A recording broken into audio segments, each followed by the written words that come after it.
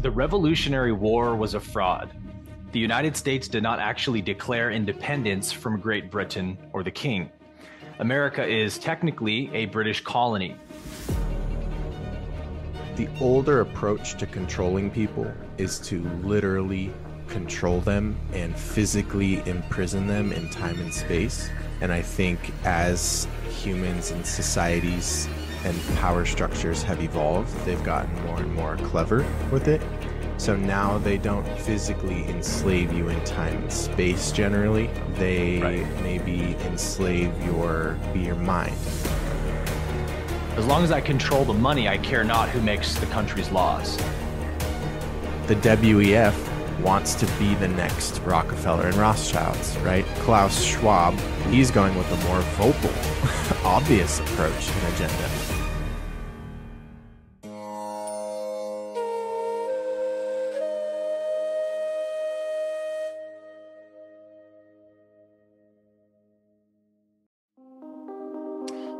Hello and welcome back to The Rabbit Hole, episode number 5, I believe we're on. We hope that you are deeply offended and triggered by the title of this episode. That's obviously why you clicked on the video, right? No, actually, this is a title of a document that we're going to be reading through with you today. It's called, I think, 40 Important Facts Every U.S. Slave Should Know. And I found this document a few weeks ago and went through it and was really impressed because it's talking about a lot of really important facts that we should know about the history of the United States corporation slash country we live in, at least most of us watching live in.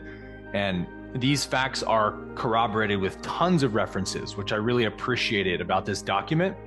So I'm going to leave the link to this PDF in the description below. You guys can follow along with us.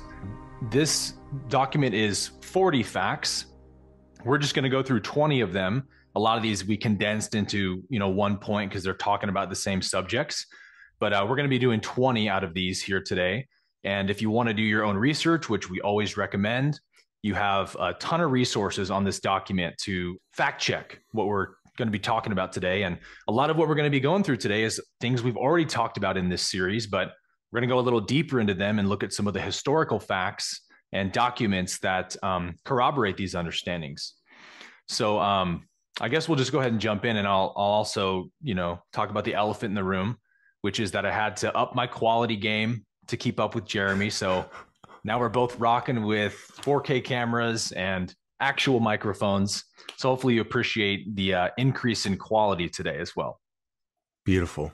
Yeah, we're trying to put out some real solid master classes for you guys. So we know that not everyone can sit and focus for 2 hours straight. So we're trying to make it as entertaining and enjoyable on the eyes and ears as possible. Mm-hmm. So let's get into the first fact. So it says the Revolutionary War was a fraud. The United States did not actually declare independence from Great Britain or the King. America is technically a British colony. The United States is a corporation, not a landmass. We've definitely talked about that. But this says that it existed before the Revolutionary War. And then it gives you the reference there. And then finally, the British troops didn't even leave America until 1796, well after most of our founding documents were created and ratified, right? The King of England financed both sides of the Revolutionary War. So a lot of history here, but talking about America's sort of the illusion of independence from Great Britain that America claims that it has actually isn't quite what our history books have told us, in that, and I've heard this before, Jeremy, I'm curious to hear your thoughts. The King of England funded both sides of the war, which big power structures in the world almost always do this, right? Usually it's the banks. Yeah. Sometimes it's countries or nation states. There was a good example of this recently with the Disney World story in Florida. I don't know if you saw this story, Jeremy, but basically Ron DeSantis tried to take away Disney World's rights of self-governance since they're pushing all the child grooming stuff lately. And Disney World came back and was like, not so fast. We only answer to the crown. And this is just almost hilarious if you know what's going on, because they would never, ever admit this unless they were forced to in a situation like this. But they basically admitted, like, you don't have jurisdiction over us because we're owned by Britain. So for those of you who are like confused by this, apparently the land that Disney World is on is owned by the crown. And so since like 1960, Disney World has basically been a tax-free sovereign district, exempt from taxes and anything to do with federal statutes. And they basically claim to just be like an apolitical charity.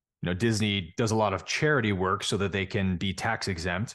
Then they started pushing all this woke stuff. And so Ron DeSantis was like, all right, guys, you want to get involved in politics? Then let's do politics. We're going to take away your tax exempt status in Florida. But then Disney World came back and pulled out this clause from the British Bill of Rights, which is a royal clause that dates back to like 1692. And it says that essentially Britain has sovereignty over any territory of the crown until the last descendant of King Charles III has passed. And that's the clause Disney World used to keep their tax exempt status in Florida. And if you know anything about history, then you know that this clause comes from the Magna Carta, which is like the English Bill of Rights. So most people reading this article are probably like, wait, how is Disney avoiding federal tax codes by using an English Bill of Rights clause? But that's because Disney World is technically a territory of the crown, just like Washington, D.C., actually. Most of you know that Washington, D.C. is not actually a state, but a territory, aka a British colony. So, do with that what you will. But this is important for us to know that actually what we tried to escape in England, that whole system of sort of the feudal system of law that they were enslaving everyone under, America was an attempt to escape that and create a truly free country. And so what a lot of, alternative independent historians say is that England could have easily stopped this from happening, but they essentially were like, well, let's just give them the illusion of what they want. And technically we'll still control them and we'll still create the same law structure in that country as we have here. And we'll just call it Admiralty Maritime Law, but it's all the same rule set, right? So curious to hear your thoughts about that, Jeremy. Yeah, I think we got damn close, but ultimately it kind of reminds me of the situation when they finally repealed slavery in the States, right? Right. It's like, yeah, it granted some of us the illusion of freedom, but it just got swapped out for the 14th Amendment. So slavery was no longer like chains on your wrists. Mm-hmm. It became a birth certificate. It became a social. It became paying income taxes, which didn't exist before. It became some of these aspects. I think this is very much so a similar situation. The older approach to controlling people is to literally control them and physically imprison them in time and space. And I think as humans and societies and power structures have evolved, they've gotten more and more clever with it. So now they don't physically enslave you in time and space generally. They maybe enslave your mind. They enslave the data and knowledge that you have access to. No matter how much you seem to make and the pay raises you get year in, year out, it never seems to accumulate and make much of a difference in your life financially. Seems like for every dollar you save, you check on it a little bit later and now it's 50 cents. Where did it go? So I think they just have become a lot more strategic and intelligent, calculated in the ways that they go about these things. And the U.S. Declaring its kind of independence was really no different. Those who have large, vast amounts of money tend to remain in positions of leverage as far as like power dynamics and negotiations go. And really all it took was waiting for an opportunity where the United States was in a vulnerable position without leverage, on the verge of bankruptcy, and the rest is kind of history. No pun intended. Literally it is, though. Didn't mean to say that, but I think probably, Jeremy, the way that they did it most notably is through creating the Federal Reserve. All the same, elite banking families from England came to establish the banking system of this country. And sort of like that famous quote from one of the Rothschilds, like Benjamin Rothschild or whoever it was that was alive back then, said, as long as I control the money, I care not who makes the country's laws, because money is what really makes the country go round. And so that's what England did. They established the same central banking system that they had in England here in the States, and they just called it something federal sounding. And Yep. that was, they knew that's all we need to do and actually to control the country. And so, speaking of what you brought up, Jeremy, I'm curious if you've heard the term usury before. I have, yeah, but I'm Yeah. not too versed on it. What are your Usury thoughts? is the official term for enslaving someone through debt. So, loaning someone money with a really high interest rate that they'll never be able to pay back. And eventually they're just sort of your slave through debt. Mm-hmm. So, we call it a debt slave. That's kind of more of a common law term, right? I think so, yeah, but it's in the dictionary, the Britannica dictionary. And we're going to Okay. get to usury actually later on in these 20 facts. So, are you good on that first one or anything else you wanted to add? No, I'm good on that one. Okay, so the next fact we have says that the gold fringe around the U.S. flag we always see. If you watch any congressional meeting, you know, the House, the Senate, they always have the American flag up at the top, and they're covered in that gold fringe. It says the gold fringe, symbolic of royalty, which is attached to the border of every U.S. flag hanging in every courtroom across America, symbolizes America being ruled to this day by Great Britain under international maritime admiralty law. And so that I know to be, based on my own research, to definitely be true. I've heard it a little bit differently as well, Jeremy, that the gold fringe is also a pirate sign of capturing another vessel. In that, in the days of pirates, if they would capture another ship from another country, which the pirates went around doing that, taking all their goods that they're trading and stuff, then they would take the flag of the ship they captured, raise it up the staff, and sew their gold fringe around it to show, like, look, we captured Sweden, we captured France. And so the gold fringe is a symbol of you are owned by someone or something else. You've been captured. And so this is saying that Great Britain is the pirate that captured our ship, so to speak, and is symbolizing that with that gold fringe. Yeah, as far as the flags go, that's a very interesting rabbit hole to go down. Like dollar bills, flags, these themes of unconscious symbols, because that's ultimately what they are, right? And that's kind of how Yep. they do things, like truth in plain sight type thing. Mm-hmm. Seems to be one of the rules that they conduct themselves under. As far as like specific to flags, I don't know too much on that, so I won't speak on that, but I have seen some very interesting stuff in the realm of kind of what you're saying. I'll just say that I don't think that the stuff on our flags means what we think. Like, for example, I've For seen sure. stuff about the stripes on it, Yeah. the stars. We're told it means one thing. I believe it may mean something else. And that's very true of like our currency and stuff like that. But people Right. just don't question things because we're so busy, right? So busy. Yep. Got to pay those bills. Gotta Like a get there. slave. Gotta get there. Most people aren't aware of this fact too, Jeremy, that the red, white, and blue horizontal stripes we normally see as the American flag is actually America's wartime flag. Mm-hmm. And there is a peacetime flag, which is the colors are inverted. I believe we'll put it up on the screen for you guys to see now. This is the peacetime flag that America originally flew for. I think it's like the first 11 years or something since it was established, and then got into a war right away. And it's been the war flag ever since. And we know that wartime is a convenient way to control your population, kind of like emergency orders. You know, now we have this valid excuse to break the rules and to violate your rights because it's wartime or it's emergency time.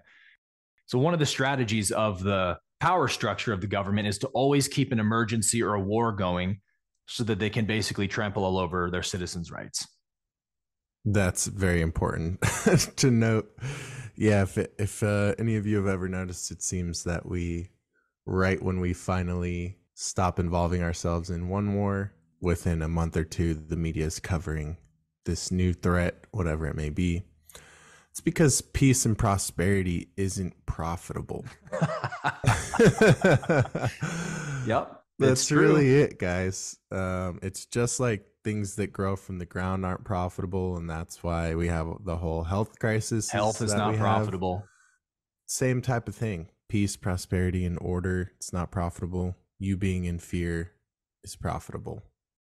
As we talked about in some of our past episodes where we broke down the systems in every which way, these systems aren't flawed. They're actually structured very intelligently to incentivize this stuff never changing. Yeah. Because as long as wars are profitable and we live in a profit-driven society, there is an incentive there to go to war. So I think it's like naive for us to just be like world peace and come together. And it's like, well, if the very like frameworks of these systems reward for a select few things, our best chance at modifying the behavior would be to change the incentives. Right. Great point. But that's not a conversation I ever hear. So that's my 2 cents on the conversation. Yeah, that's not something that the governments and the banks are going to do. It's something we got to do. We got to make them do it essentially by standing together. When we talk, we're going to talk a lot more about this in a few more facts down from here. But I think a really great way to understand how the banks act in the world, how the central banking system acts. We know they fund both sides of every war because war is like the biggest profit machine that they have. So they're always trying to instigate wars and profit from them. And so we know that the things that typically start wars, like, for example, seeing a Chinese spy balloon floating over your nuclear site and not shooting it down, and then the whole country gets upset. How dare China do that? It's like it's all theater. They're trying to stoke the flames of war so that our country wants to go to war, and we at least approve of it, or we don't, resist it too much. And the big banks are just like dog fighters that are, you put 2 dogs in a pen and you agitate them and poke them, and then they fight each other. That's how banks treat countries. They'll start shit between different nation states, right? And try to get them agitated at each other by paying off both sides to do this or that. And before you know it, there's a war, and then they're funding both sides of the war and making money off it, just like dog fighters make money off of their dogs fighting one another. To me, that's a kind of a good way to understand how the banking system really works. It's purely for profit, like Jeremy said.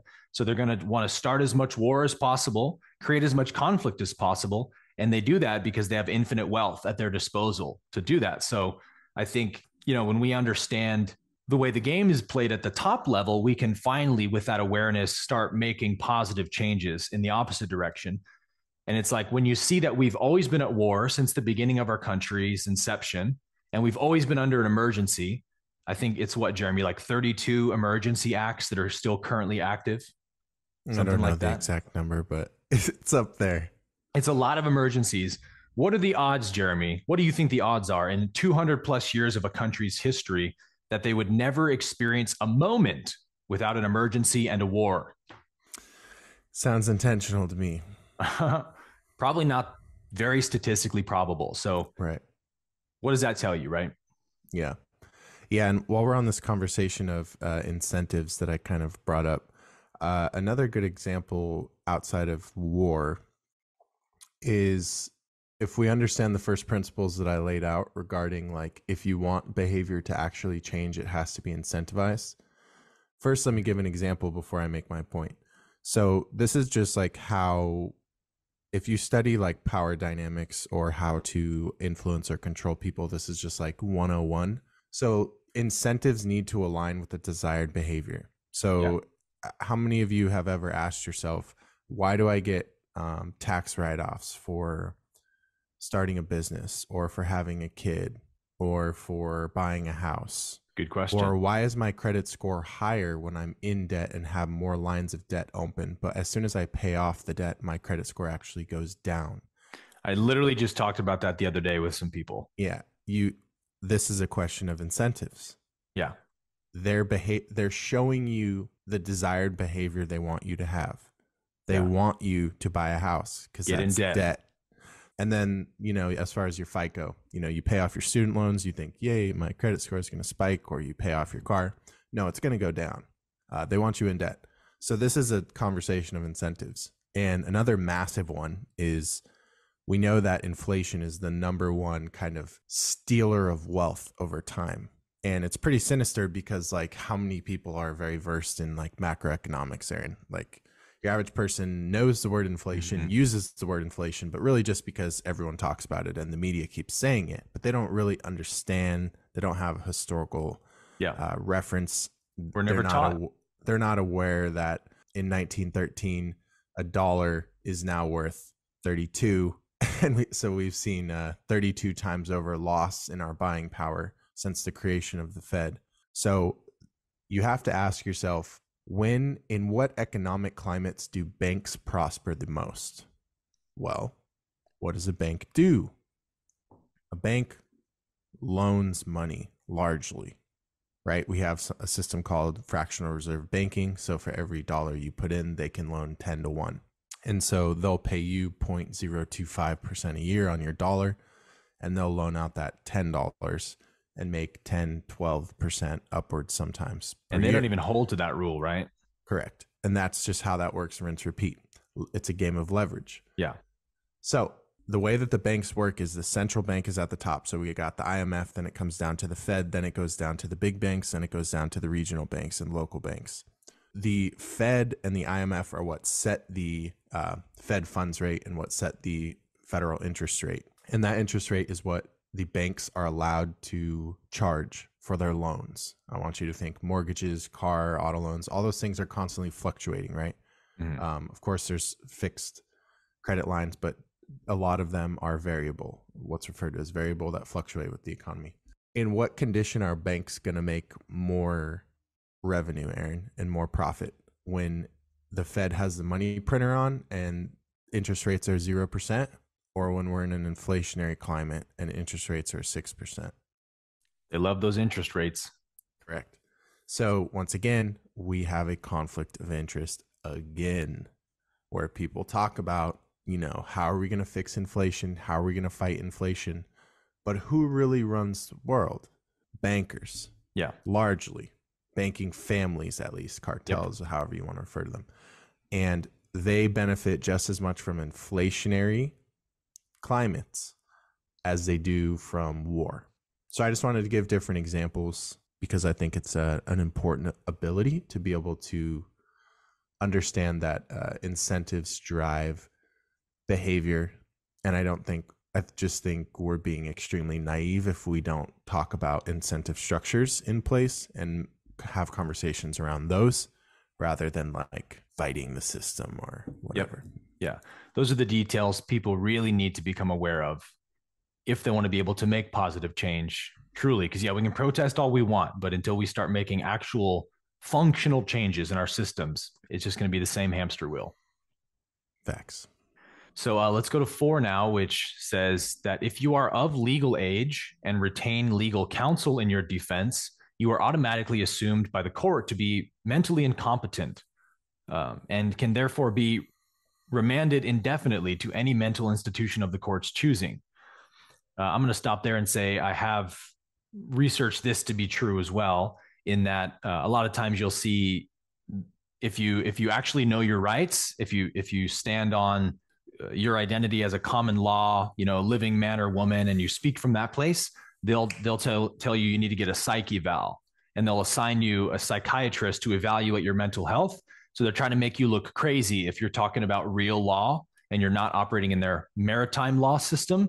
And that's because, the judge can basically deem you to be mentally incompetent. Even if you don't have legal counsel, they can try to do that. But according to the Bar Association, an attorney is one who is speaking on behalf of someone else who's not responsible enough or competent enough to represent themselves. Like, I don't know my rights. I don't know what I'm entitled to. So I need someone else to know it for me. So the court looks at you like you're not even competent enough to be in this courtroom type of thing. And so you're already at a disadvantage when you have an attorney in the legal system. But of course, that's the way they've set it up on purpose, right? To make it seem like no person could possibly defend themselves in court. You got to hire someone to do that.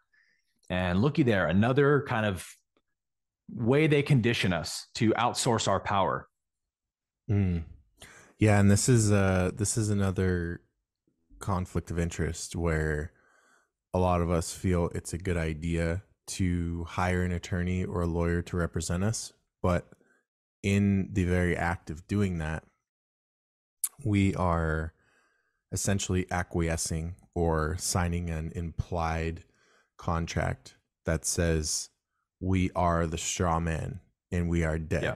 because attorneys can only represent your person, the Fiction. dead entity.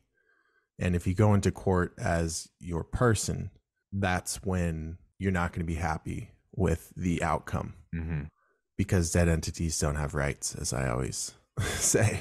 Yep. It's in most people's best interest to do what they can to remain out of court and realize that most of it is shenanigans. There are ways to avoid being served, and they have to go through, due process and properly serve you. And that means that you have to be identifying yourself and verbally contract with them.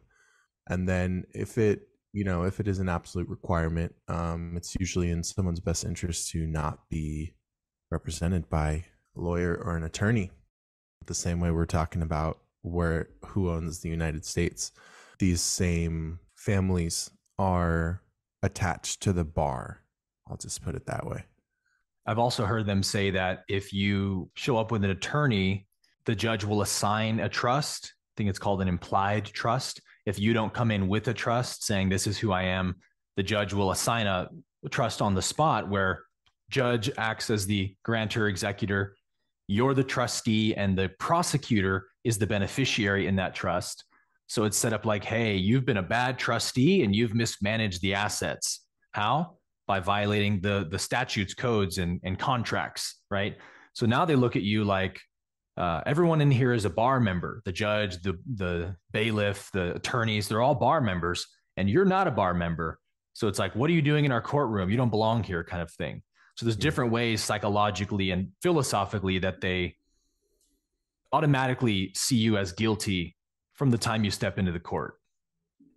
So the next part of this says you cannot use the US Constitution to defend yourself because you are not a party to it. And then it says the people does not include you and me. And what I know about this one, Jeremy, is that I've seen court cases, I've watched court cases where the judge says that to somebody who tries to quote the Constitution. They say, don't you quote that Constitution in my courtroom again. And you're like, what? But that's because these aren't constitutional or common law courts. They are admiralty maritime courts, corporate courts, if you like. And so, yeah, the way they look at you, we the people applies only to like American state nationals, the original status that began in this country. And then we know that the United States created their own citizenship called US citizen. And that's not we the people. So if you're a citizen, if you're a person, a resident, you're not included in the we the people of the Constitution. So the judge is also looking at you like, hey, why are you quoting rights from a book that don't apply to you? That's a dishonorable thing to do, right? So judges will literally tell people not to quote the Constitution in their court. This is a very interesting one, because on the one side, so we have the policy enforcers and such, they pledge an oath to the Constitution, supposedly, right? Right. So that's what they're supposedly pledging an oath to uphold. And then the oath that they're pledging to uphold directly relates to their interaction largely with the people that it outlines governance for. Unfortunately, the 14th Amendment turned people into property. So this is a loaded one. But yeah, I think you nailed it in regards to the courts are commercial businesses, and for profit. When you step in there, you're not going to have a fun time trying to be a people instead of a person. They're not really interested in that. So that's why usually those that actually know what they're doing, live in the private, etc. That's why most lawful advice on how to operate in court, they'll usually tell you like, don't ever answer a question, always respond to a question with a question, show up on special appearance, express your trust right away. So you're kind of out of the jurisdiction. There's all these different ways you can operate in their system without being held captive by it. But you got to study up and you got to know your stuff, because their system is designed to trick you and deceive you into claiming that you're a person, the birth certificate, all caps name, and so forth. So yeah, if you don't know your stuff, avoid court at all costs. But there is a way we can go into courts empowered and knowing how to stand up for our rights. Moving on to the next stat here. I know you're going to love this one, Jeremy, because you have some good videos on this topic. Number 5 here says, you own no property. Read the deed to the property that you think is yours. You are listed as a tenant. Legally, the term human being refers to an animal impersonating a human, such as a slave. Under the law, slaves can't own property. We are slaves and own absolutely nothing, not even what we think are our children. Read your birth certificate. Your mother is listed as an informant. What do you think Trigger about that? warning. Trigger warning hard on this one. Yeah, I mean, I think those are two of the biggest tricks up the sleeve that they've pulled off brilliantly is Yes. the illusion of ownership, as I refer to it. I mean, really, they're both the illusion of ownership, right? We think that our children are ours, but they're not. Signed them over. And then I guess the birth certificate conversation would be the illusion of life, when in reality, a birth certificate is a death certificate. But that's a different conversation. And I see we have there's a good amount of case law right there. Yeah. So that's interesting. It's a good amount of case law regarding the whole birth certificate thing, which I think is still, for some reason, controversial. People feel like it's too. I think people think like there's no way that this could be true because like it would have been revealed by now. You know what I mean? Like because everyone has a birth certificate. But you guys can look into that. I mean, that's pretty low hanging fruit. But so what I'll say on the property one, yeah, I have a few really good. So I've done an audio podcast on this that you guys can check out on Apple Podcasts or Spotify. I didn't do a video on it, called The Illusion of Ownership. I kind of talk about how the middle class wear ownership as a badge of honor. And it kind of saddens me because, number one, you can't own anything. And number two, the wealthy are kind of like laughing at that. They want nothing to do with owning anything. And so if the wealthy, if the 1%, right, if they, the ones that are supposedly oppressing you, if they're living by a completely different set of rules, like 180 degrees different from you, it might be worth zooming out and asking yourself the question, what do they know that I don't? Why aren't they acting in this way that I've been taught is in my best interests? Well, it's because they understand that you can't actually own anything, and all that comes with ownership is liability. You don't even get the benefits. So you don't even get the perks you think you're getting from ownership. Like the illusion of safety is really what you're buying. You're buying the illusion of safety. That's why people want to own things. There's a little status in it, but like with something like a house, generally, it's like you're buying the illusion of safety. Like, this is mine, but it's not yours. And as I say in the video, because I already knew I was going to get comments like, this doesn't apply to me because I paid off my house. It is mine. And I'm like, so what I outline is like, well, then just don't pay your property taxes. And you'll find out real quick whose that actually is. It's the banks. It's the U.S. corporation, but it's not yours. No. If it were yours and you owned it free and clear, like you owned the land, like from the center of the earth all the way up to the sky, like you're talking about more like alloidal land patents and such, then you wouldn't owe any property taxes and you wouldn't have to pay for different services, and you obviously wouldn't be paying a mortgage or a deed or anything like that. So those are some basics on the conversation of ownership and why the wealthy are all about control, which has everything to do with being in a position of trustee or sometimes beneficiary, where you're controlling things, but has nothing to do with your name. It's more of a confidential type agreement where you get the benefits, but none of the liability. So ownership, all of the liability, few of the benefits. Control, all of the benefits, none of the liability. And that's baked into the contracts. But we weren't taught to read contracts, so we don't know that. No. Did you see Trump's tax returns, Jeremy? No, I didn't actually look into them.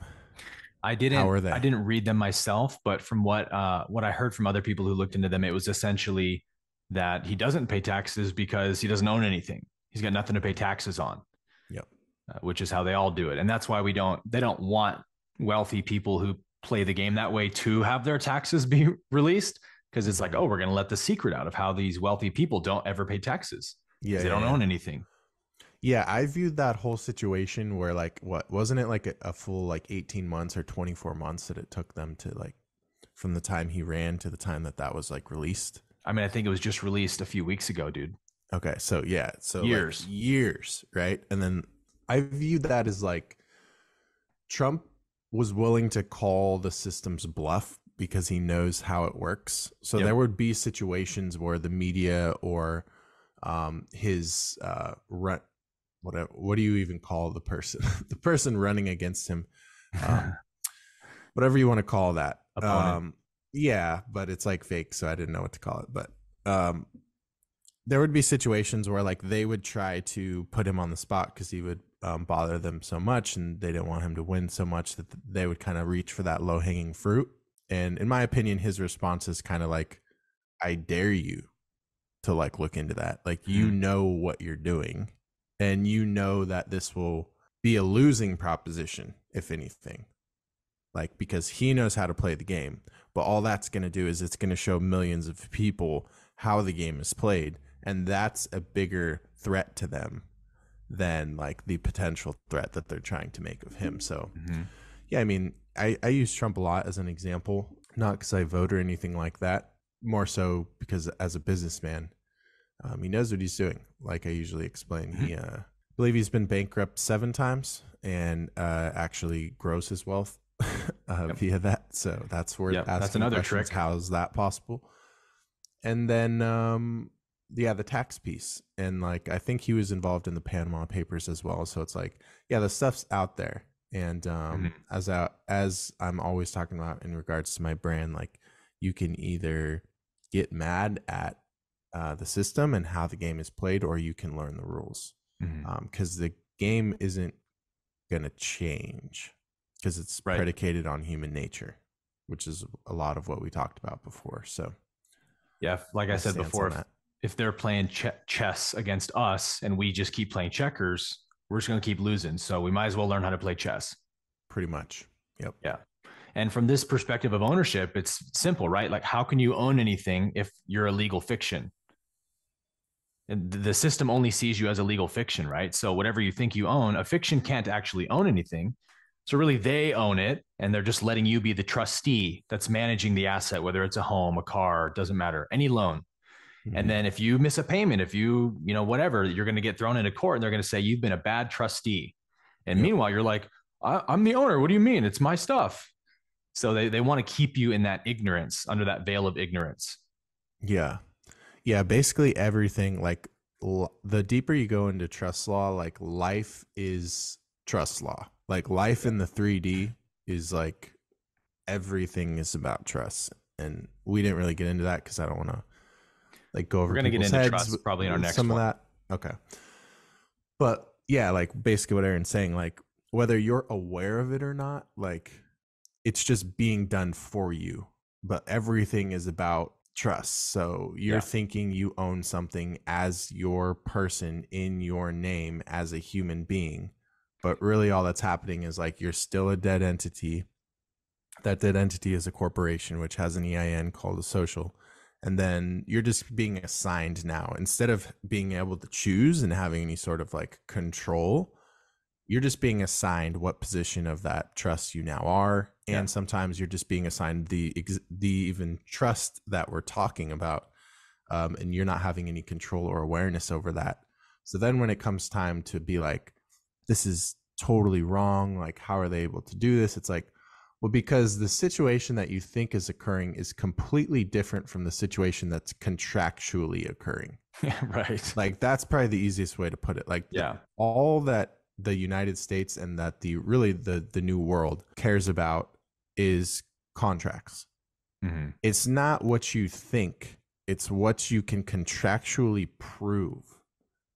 And that's how all of this operates. So it's like contracts, contract law, trust law. It's really worth studying. Yeah, we're going to go into that probably in our next episode. We're going to do one on the 3 jurisdictions of law: land, air, water, which is trust is air, which is the highest jurisdiction of law. And that's why they use trust law so much, because it's the most powerful form of law. And then under that, you have common law, the land, the law of the land. And then below that, you have admiralty maritime law, which is water, which is what we've been talking a lot about, is the legal system. And technically, that system sort of becomes the strongest when you get someone into a contract. So it's kind of a wild card. But again, we're going to go really deep into that in our next episode. So let's go to number 6. It says military dictator George Washington divided the estates into districts based upon the ritualistic practice of dissecting Masonic squares. This is why even today, so many towns are built on the square. America is truly the land of the free. Freemasons, that is. In addition to obsession with Masonic ritual, symbols, and architecture, the United States is the first country from its very inception to have been surveyed and engineered according to Masonic ritual and specification. So before we get into this, I want to say I'm not personally on team all the founding fathers were evil Freemasons. I'm not quite on that camp. I think that truth is more complex than we like to paint it as just black or white, good or bad. I think that even, for example, in Freemasonry, you don't get to even see what a negatively polarized service to self power structure it is until you're very, very high in the ranks. And probably, between rank 1 through 20 or something, you're just learning spiritual principles of self-empowerment and mind training and all this stuff. You don't really get into the deception and controlling others and creating mental slaves and stuff until the very, very, very highest levels of Freemasonry. And so people can be in Freemasonry and just think they're a part of a great spiritual group, that's teaching self-empowerment and stuff. And that's how they coax people into, Freemasonry to begin with. Almost nobody would join Freemasonry if they knew what the end goal of it was, which is to become a world dominator, enslave everyone. Nobody would join it if they knew that's what it was from the outset. So it presents itself like a helpful spiritual, gentleman's club where we all learn self-empowerment things. And then you gradually get into it. So the founding fathers, although they were Freemasons, could have been entry-level, beginner-level Freemasons. And there's certain things you have to do to ascend up the ranks. So I can't exactly speak to all the United States was set up like a Freemason ritual. I don't know Freemason rituals, but I have watched some pretty interesting videos that show like the layout of Washington, D.C., how it's all perfectly a grid of Freemason symbolism. I don't know what you have to say about that, Jeremy, but I think the important point here is that I think when we learn how the world is structured, Jeremy, first when somebody starts getting red pilled, so to speak, the first avenue is always, oh, who really runs the world? Oh, look, these 5 corporations own every corporation on the planet. Who owns those? Oh, these 4 or 5 elite banking families. So eventually somebody will realize, oh, the whole world literally is controlled financially through a handful of elite bankers. And you're like, oh, that's kind of a harsh reality to wake up to.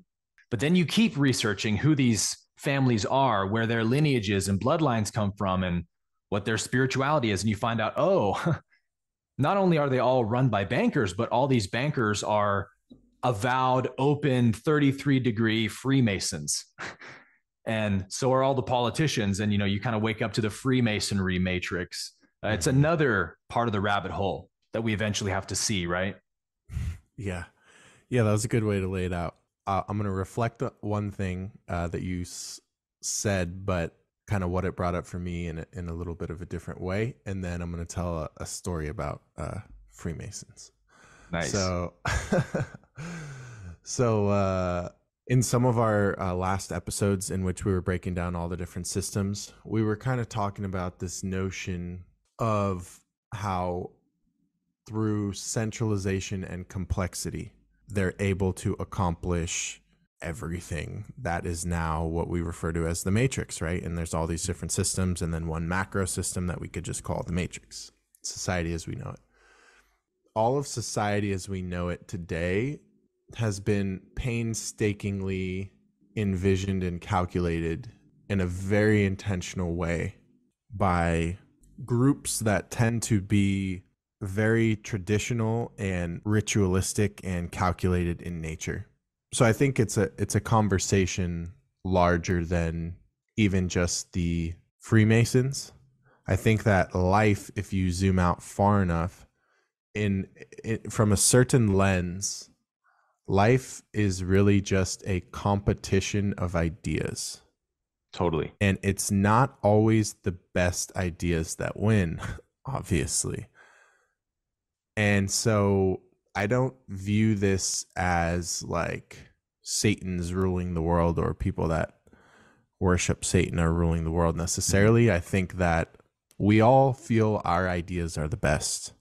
During the last few hundred years, the groups that happened to come up with the best plan and the best implementation and the most elusive and undetectable strategies prevailed, and their ideas got passed on. Think of it almost like natural selection and evolution. Like certain families and subspecies, they die off, they don't reproduce. Same with ideas. Ideas are almost like an organism. They're a thing, they have energy. And some of them die off over time, like maybe slavery or women's rights or whatever it may be. And then some of them don't. They proliferate, they spread like a virus, and they go everywhere. So our country was definitely founded on Masonic principles.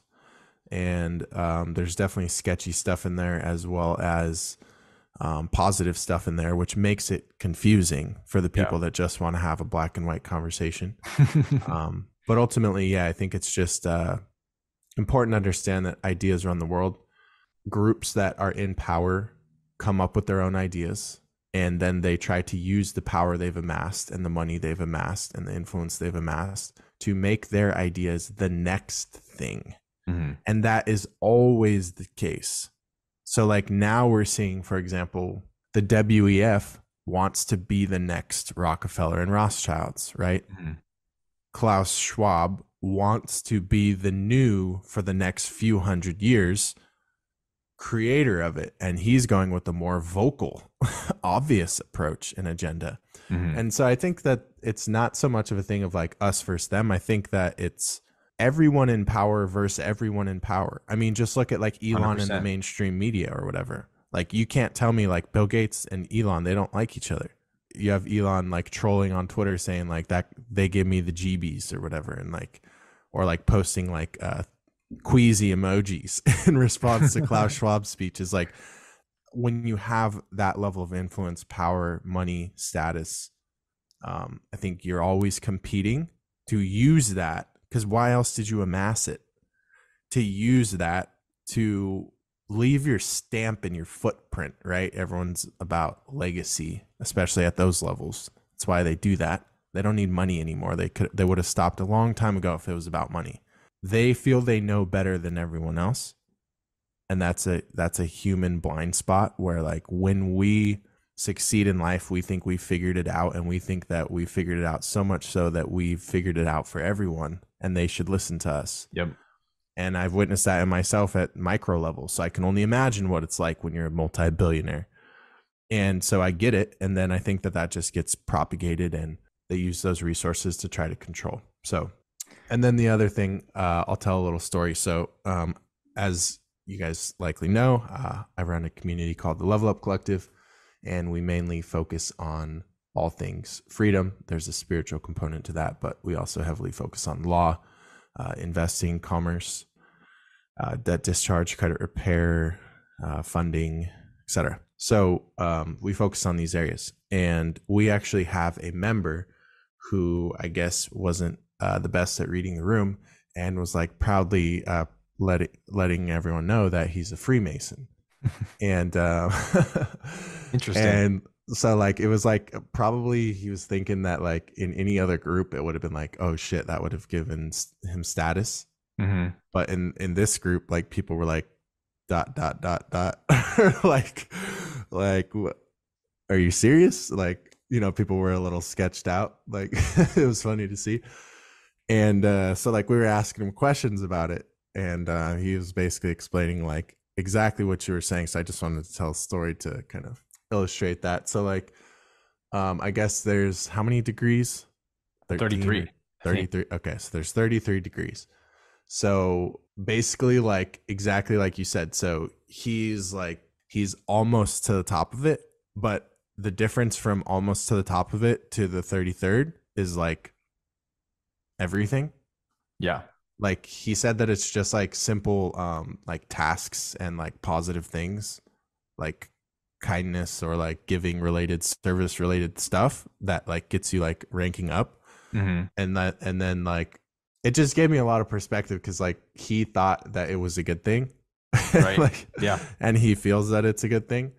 um and it goes to show like they know nothing at the lower ranks, and like all it was like it was even like they read the Bible.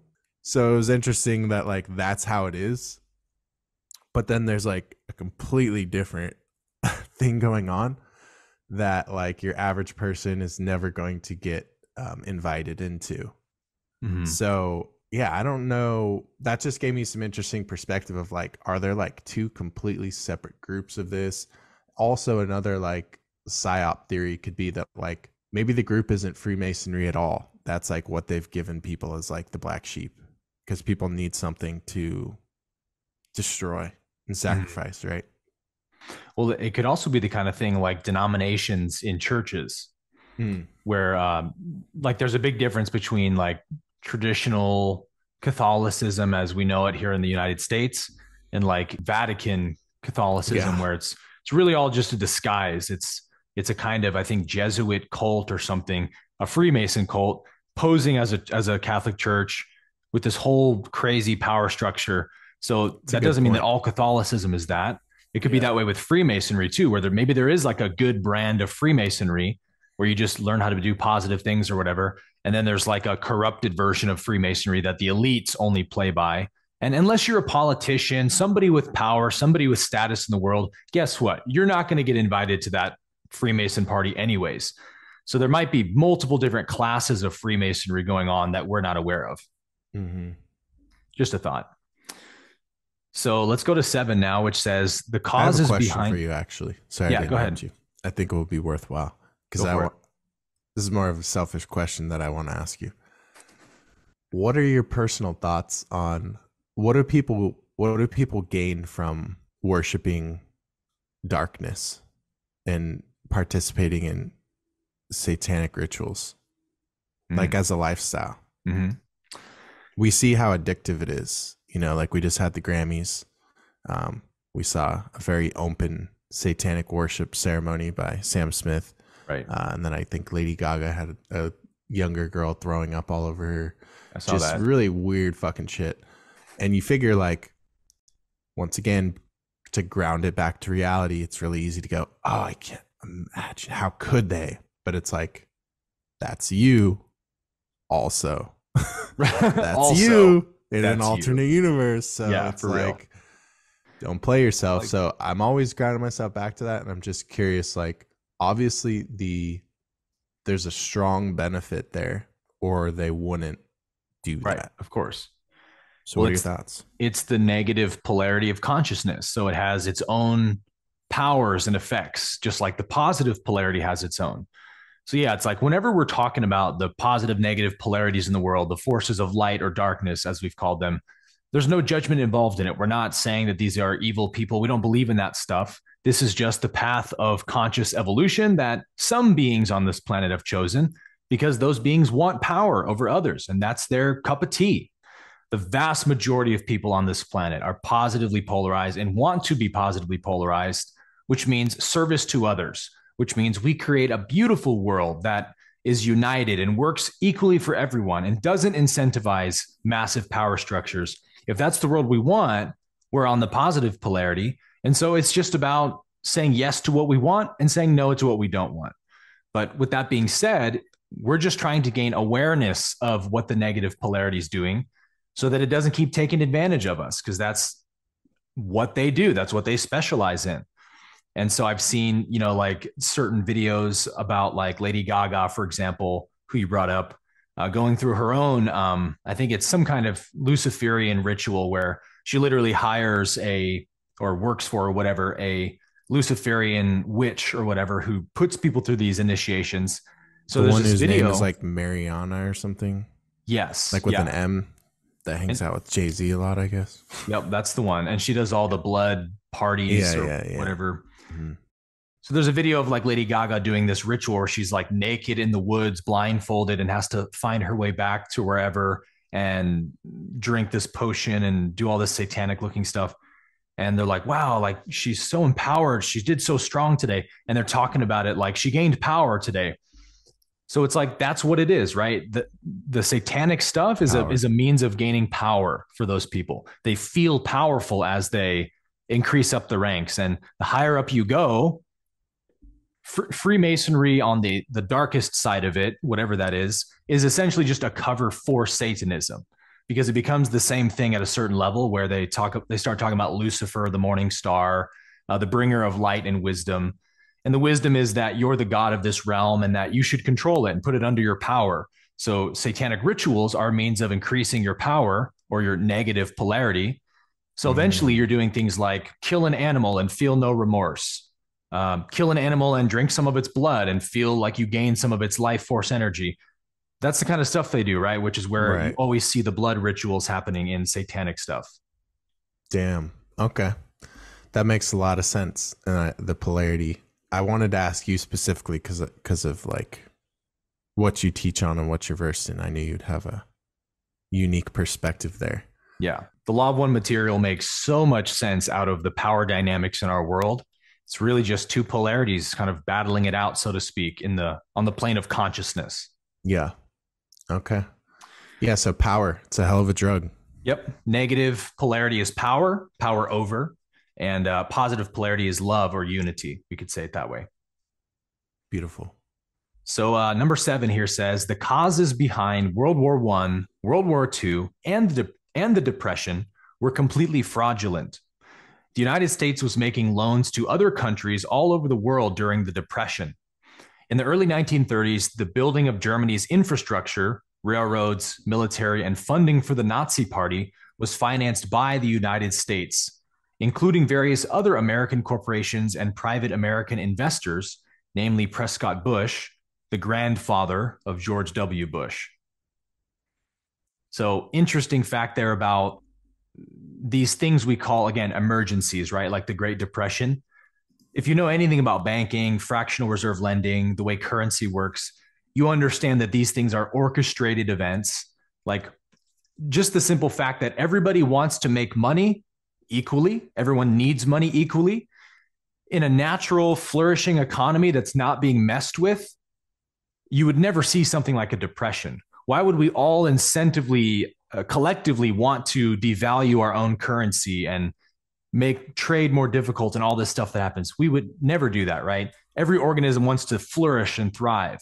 So the fact that we keep going through these massive economy crashes means that somebody at the top of the system is pulling levers and making things happen that will force these events to happen where the economy crashes, the banks swallow up all the money as everyone's paying off debt.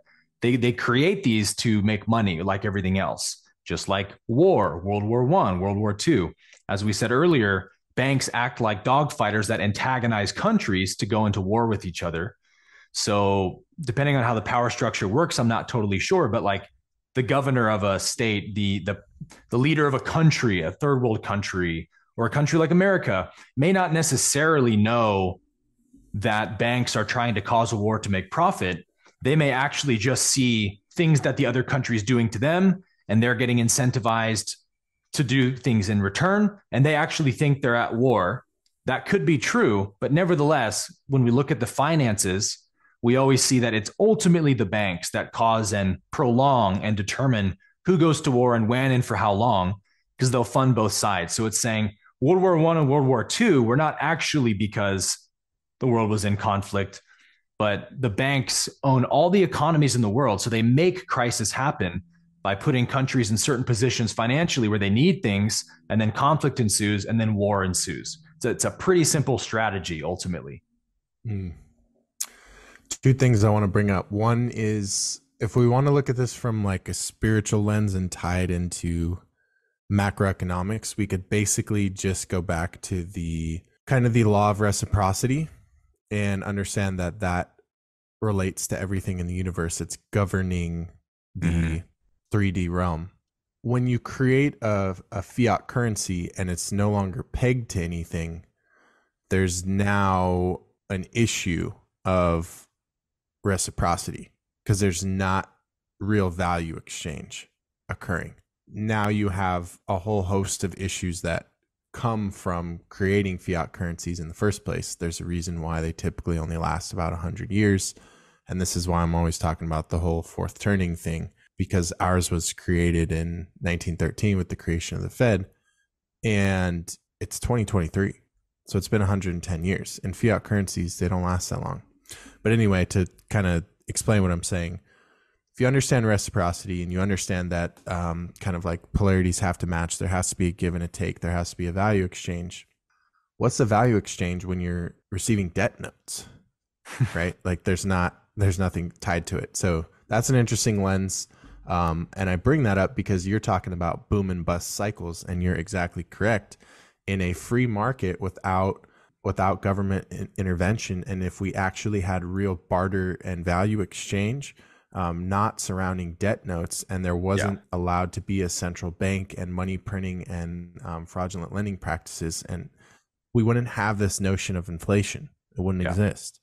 And so, because it's almost like we talked about in our recent episodes as well, we've traded our kind of like our privacy. Well, this is the way I said it before, is that we traded our privacy for convenience. And that's the issue that we're in 2023 or in this new world. We sign me up for convenience, easier life, faster, quicker, cheaper, whatever. But what are you foregoing in the small print? It's kind of like that concept. But in relation to this, it's like we traded things that align with the natural universe, like natural law. We traded those things that are authentic, real, and align with the energetics of truth, and we swapped them out for like cheap plastic lookalikes that are like man-made synthetics. And now we have issues like boom and bust cycles and constant financial markets that are always tied up on what is the Fed going to do, and we're just continually giving away our power because it's like this system that operates off of synthetic energetics is what I'll call it. Synthetic energetics. Yeah, we could just call it synthetics. Yeah. Well, you notice that pattern of they always ask us to trade our freedom for one of two things: safety or convenience. Yeah. That's it. That's all you would ever trade your freedom for: safety or convenience. And you shouldn't do either, because your freedom is your safety, right? And your freedom is your convenience. But that's why they want to fatten us up, get us hooked on drugs, video games, the metaverse, social media, be zombies, because then we just want convenience more than anything else. And we're in this overly convenient society where everything's on a button on my phone, and I can just order food, order groceries, never leave my house, watch movies indoors. And yeah, like Jeremy said, there's a lot of downsides to that as well. Yeah. And then the second thing I wanted to bring up was, while we're talking about the world wars, especially World War II, is, are you familiar with Operation Paperclip? Yes. Yeah. So I think it's like a nice tie-in, and I don't want to go too deep into it, but just I'll read what Wikipedia says so that you guys can understand. And if it piques your interest, look into it. There's some really good books on it as well. But anyway, it says Operation Paperclip was a secret U.S. intelligence program in which more than 1,600 German scientists, engineers, and technicians were taken from the former Nazi Germany to the U.S. for government employment after the end of World War II. Wait, I thought the Nazis were the bad guys, Jeremy. Exactly. So you have to ask yourself, number one, it kind of makes you rethink this notion of like enemies that we hate, right? If the U.S. is truly at war, why are you employing 1,600 of them after the war? And then also makes you want to ask the question, what are wars really about? And as I always say, like, all crimes are commercial. It's like, you could say all wars are commercial as well, which we already talked about. So out of that came like, what's his name? Milton, I don't know, the first, Warner von Braun. Yes. Yeah. And then that gets into the moon landing shit and all sorts of stuff that that I won't get into. It's out of my scope. I don't want to pontificate, but some good stuff you guys can look into, because they did bring over some of the most skilled engineers and scientists and physicists in the world. And let's just put it this way. They found out that Hitler was working on technologies that no one else was either crazy enough or willing to focus on working on because of probably the mind that he had and what he was trying to accomplish. And they immediately found and brought over those scientists and wanted to kind of take that technology. You can imagine world powers are concerned with, like, well, we have to know what the enemy is doing and also keep up with their technologies, or else we're in a losing position, leverage and power dynamic wise. And so there's a lot you can go into surrounding kind of technologies the US was able to massively step into or come into after World War II, because they were able to hire those 1,600 Nazi scientists and basically get them to bring over their brains and everything they knew and everything that they were working on. And then to use them to experiment on the American citizens through MK Ultra in the 70s. Yep. A lot went down after 1945 when we ended things, and then for the next few decades there was a lot of interesting stuff going down. Yeah, to put it lightly. Well, I think it's funny how when you start researching, like, who really runs the world, how do the systems of the world really operate, and you find out, oh, it's all elite bankers, and then you find out, oh, and they're all Freemasons, and then you find out, oh, and they all create war to profit off mass death and genocide, and that's their primary profit machine. Oh, that's really dark. And then you keep looking into it even further and you find out, oh, and they're all like part of a global child trafficking ring, a la Jeffrey Epstein. They're all on the island. They're all together in cahoots. And it's like the farther you go, it appears to get darker and darker until you're like, how could it get any worse? But this only exists because we've allowed it to exist by turning a blind eye, by being ignorant to the truth. Like, the light is so powerful that all it needs to do to vanquish the darkness is shine. You know what I mean? Darkness has no power over light. Wherever light shines, darkness is gone. And darkness isn't something that can even shine itself, right? So light is infinitely more powerful. We just have to wake up to the truth and start living and embodying the truth. And that's what these conversations are really about. Amen to that. So getting through these last 3 points now, continuing on with this conversation, number 8, this says that the etymology behind what we today in the West would consider innocuously ordinary, internationally dispersed banking practice called lending is known within virtually every holy text throughout the world, including the Bible, as usury. Usury is generally categorized as a predatory type act or preying on those who are most vulnerable. People within the banking and loan industry, however, more commonly refer to this practice as writing a loan or mortgage. The word mortgage comes from the Latin conjunction morte gage, which in English literally means death grip.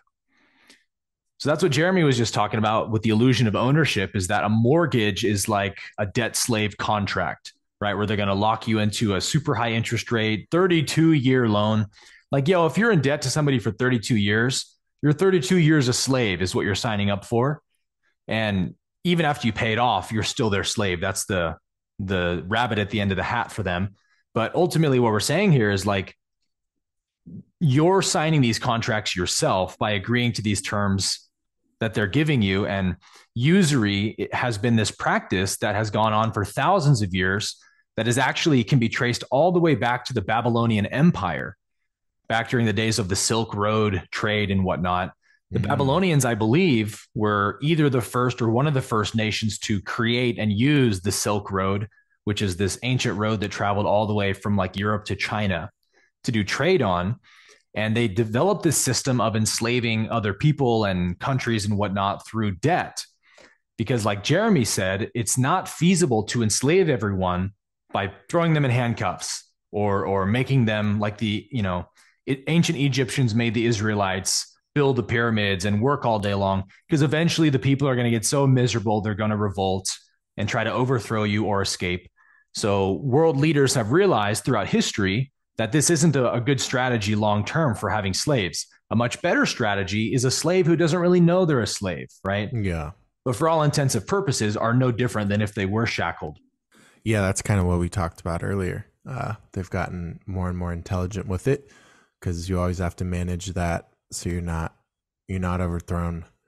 So I see why you brought up usury earlier. This is one of the more powerful ones for sure. I think that the mortgage meaning death grip is quite hilarious. Yeah. Kind of reminds me of when you look into the etymology of government, it means to rule the mind. Oh, that's so amazing. Have you seen that one? So perfect. Yeah. And it's like, it's actually like, so govern is like to rule, and then it's like meant means like the mind, yeah, mental or soul. Yeah. Like it's pretty deep there. The illusion of authority. Yeah. Robert Kiyosaki, he has some good teachings. I don't know if you've ever dove into them, but that's the Rich Dad Poor Dad guy. Oh yes, And I've read that book.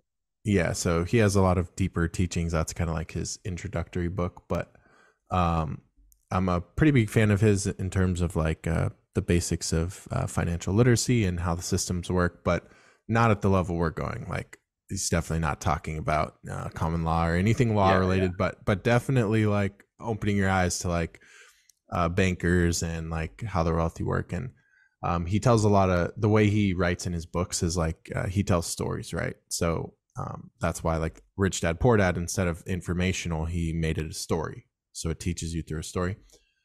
And he tells a story about how his rich dad one day sits him down, and this part has always stuck with me.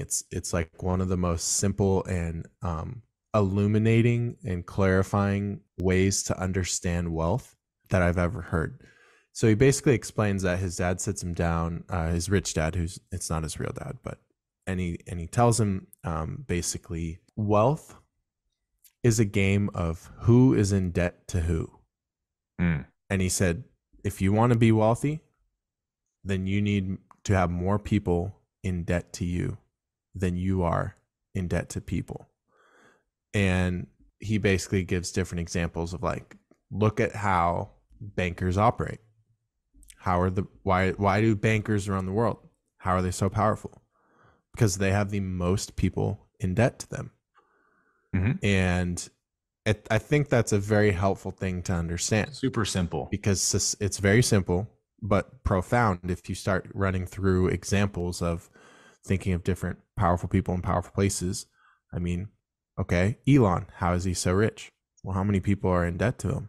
How many people have auto loans on Teslas? Just, I don't know about you, but you drive around San Diego, it's every other car at this point. I'm sure it's like that in Austin too. Yep.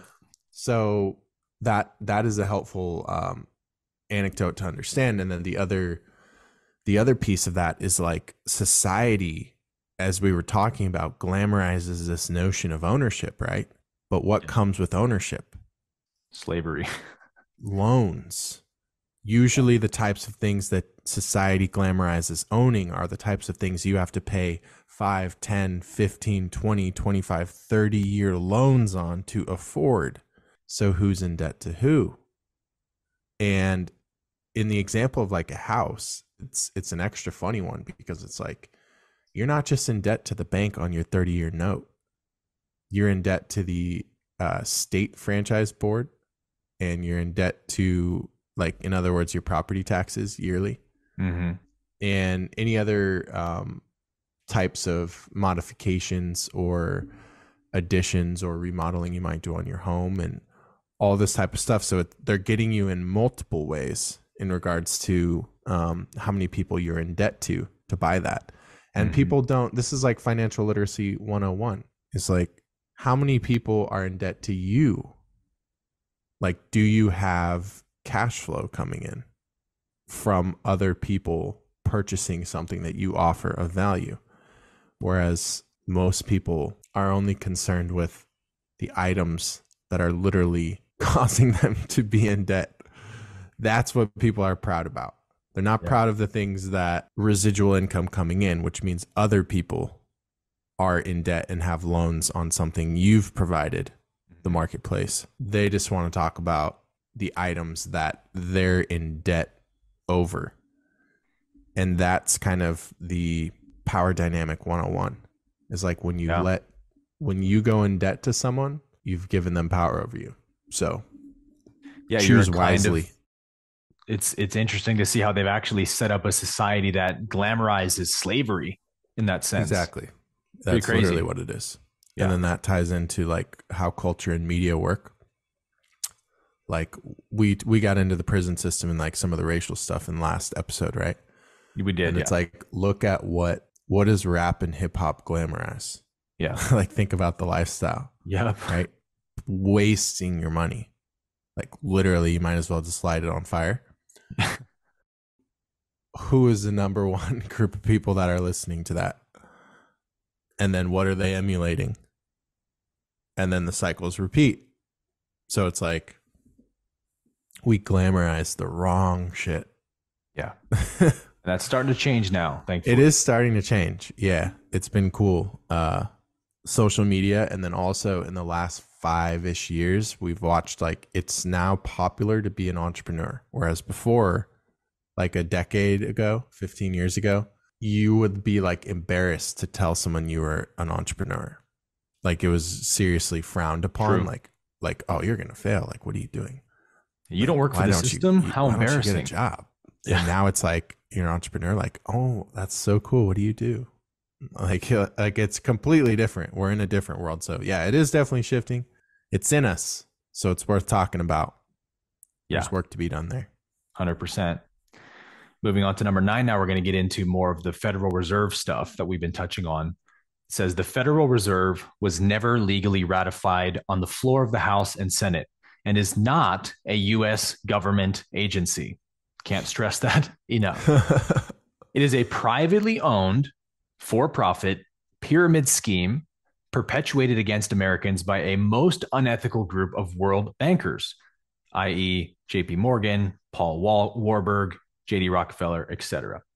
So this one's obviously true. This is not hard to verify for yourself. Again, all the references are here, but the Federal Reserve, as we've said many times, is like as if McDonald's or Dunkin' Donuts decided to become a money printing business.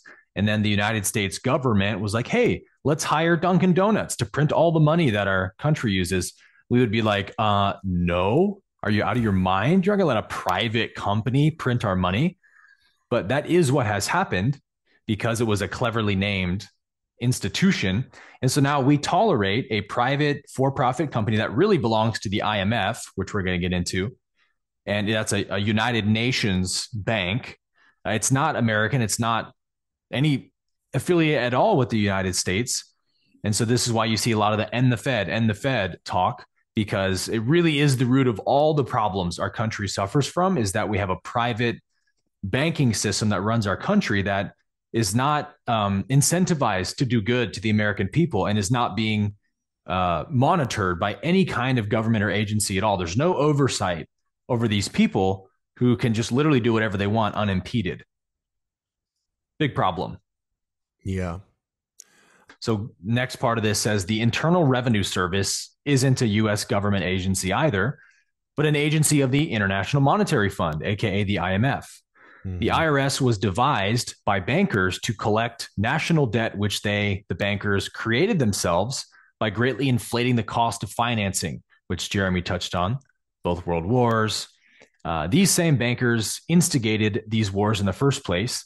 And so the IRS then began collecting the income tax directly imposed on the American people as a means to ensure perpetuation of an archaic class system known as serfdom or slavery. Now, this is what we talked about a minute ago, too, that in the World War I, I believe, taxes began as the government pitched it as like, hey, our country's at war. If you want to be a good patriot and support your country, you can donate some of your money voluntarily to the war efforts. And so a lot of Americans donated war taxes of their own free will, to the war. And then every year, the United States government just kept sending those papers in the mail saying, hey, you can donate, you can volunteer to help the country with taxes. And then eventually it didn't tell you that it was voluntary anymore, and you just got it in the mail. So over a period of a generation or two, they sort of crept it in through war, and now it turned into a mandatory thing that you literally will get tossed in jail if you don't pay these taxes. But the key is they're still voluntary, right? We just aren't aware of that, most of us. Yeah. This one's a heater. Yeah. So there's a good amount of case law for you guys here as well. So I would check into this one. Obviously, that's pretty loaded. People are always like, they really have a hard time believing that the IRS is pretty much owned by the IMF. Mm-hmm. And the IMF is owned by Europe and the United Nations and these families that we're talking about. Well, look because it up. If that connection is able to be drawn, then there's a clear understanding of where your tax money goes. I think it's really helpful to kind of research the period of time in which the income tax was created and kind of look into how it was initially rolled out. And it was never supposed to stick. It was proposed as a temporary thing. Mm-hmm. And what does that remind you of, Aaron? Emergency acts, wartime. Well, what was proposed as a temporary thing in the last few years? Oh, yes, for sure. Right? Stay inside for a month. How'd that work out? 2 weeks to flatten the curve. Yeah. Do your part. So, and then we have the conversation around bringing up the Constitution and not being a legal tax. So that kind of ties into like, are we a constitutional nation? How are they able to go against the Constitution? And it's like, well, because they turn the people into not people. Yeah. So all of a sudden that's kind of their gray area, is like, if we can turn the people into persons, we can violate the very declarations, documents, and contracts that created them. Yes, that created all of this. So technically, it's not a violation, right? Yeah, and then they can also still say, I pledge an oath to the Constitution, because it's like, well, you're not a people. So it's interesting how that all works out. Yeah, this is another great strategy to be aware of the negative polarity.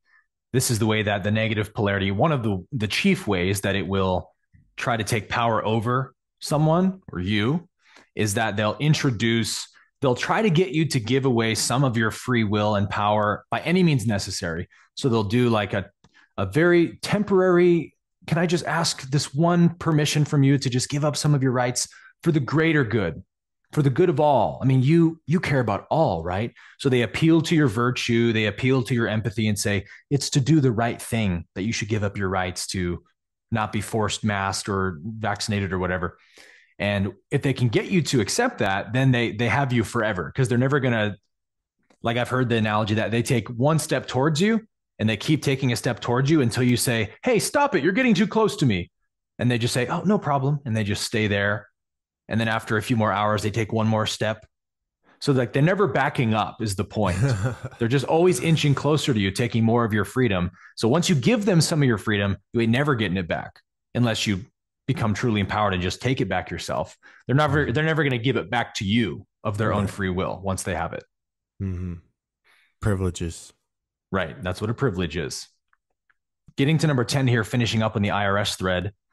It says the 1040 tax form is quite literally a form of tribute paid to Britain. And that's an IRS publication 6209, which I looked up. The IMF is an agency of the United Nations. We know that. The United States has not had a real treasury since 1921. And the United States Treasury is now the IMF. And it's got all the references there. This is a good document.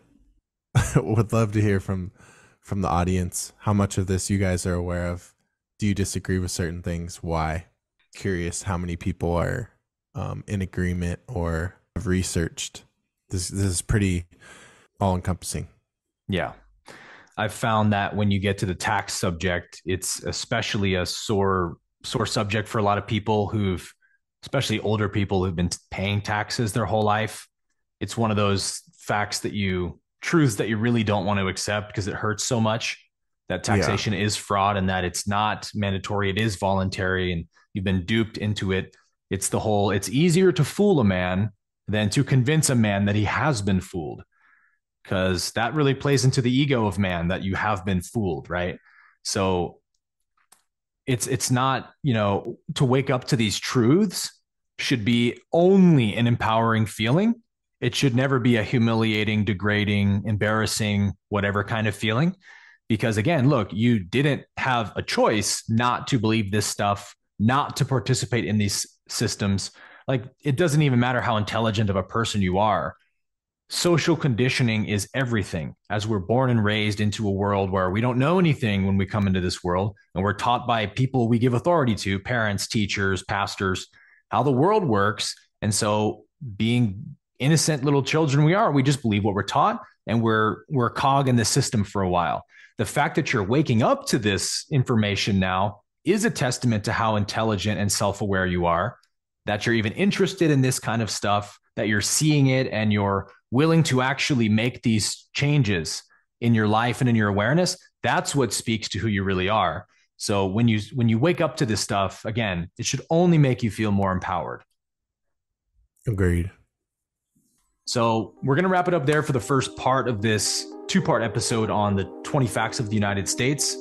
We're going to do episode 2 next week. We'll get through facts 11 through 20, and cool. Going to get a lot deeper into some of the policy enforcing Social Security stuff we've touched on. So anything else you want to add before we close out? So make sure to tune in next week on my channel. This week's is broadcasting on Aaron's channel. Like we said, we're doing the flip-flop every other week. So we will see you guys in our next episode. We hope you found today valuable. Let us know in the comments what your biggest takeaways were, or if you have any questions, concerns, or you want to let us know how wrong we are there. That's always welcome as well. And we'll see you in the next episode. Peace and love. Thanks for watching. Peace and love.